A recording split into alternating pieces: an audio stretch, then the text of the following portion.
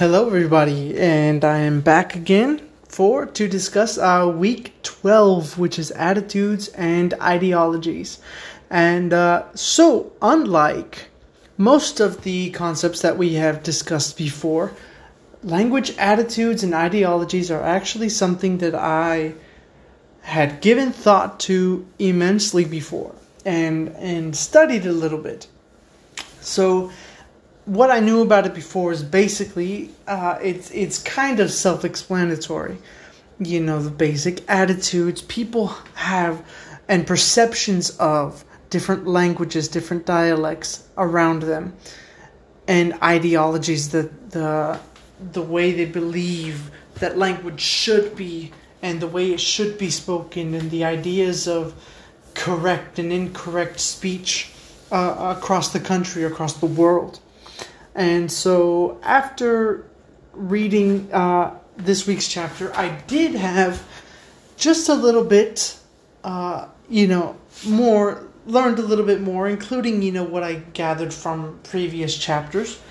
And, what I mainly pulled from it is the fact that when discussing language attitudes and ideologies, it's practically impossible to separate it completely. It cannot be objectively looked at as language differences. They are intrinsically tied to cultural bias and historical change, and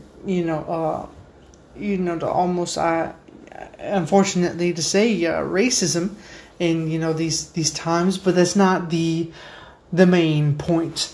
These language attitudes and ideologies are affected by, very fortunately, something that I feel is very relevant, something I'm currently trying to revolve my research project around, is identity. And so the identity of the individual clashing with the identity of the group, the cultural identity, further clashing with the identity of the group versus the identity of the country, and the widespread idea that the ownership of English belongs to, the Aryan race, the white people. As crude as it is to say that, and just making connections, to my own experience. I've lived in a multilingual society my entire life, and without knowing it, before taking, some of these college courses, I too had developed cultural bias, especially towards speech. And being in Brownsville and being surrounded by Spanish every day, all day, there was still room for me to associate certain accents and certain, people speaking Spanish with, being crude, being crass, and, assumedly uneducated. And it was the same for white speak. It's something that I feel that, unfortunately, against what I felt I didn't want to be, I adopted. I certainly don't get told that I sound like I lived in the valley, except if I travel farther north, as was the case when I found myself in Virginia 5 years ago, and just saying my last name, Castañón, led people to believe they would dare to use the word exotic for someone as light-skinned as I am, green eyes, but because Spanish was present with me, they held such almost an admirable attitude towards it. And but what we can't take for granted is that physical appearance and physical identity has a large role to play. People treat others differently.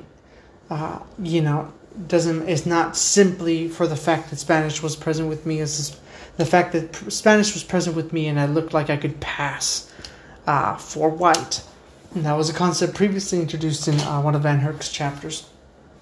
And so, with the examples in the videos this week, I thought it was interesting.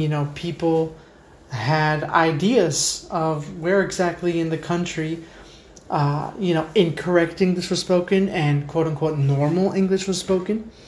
And that's actually more of an idea than I ever had. I could never,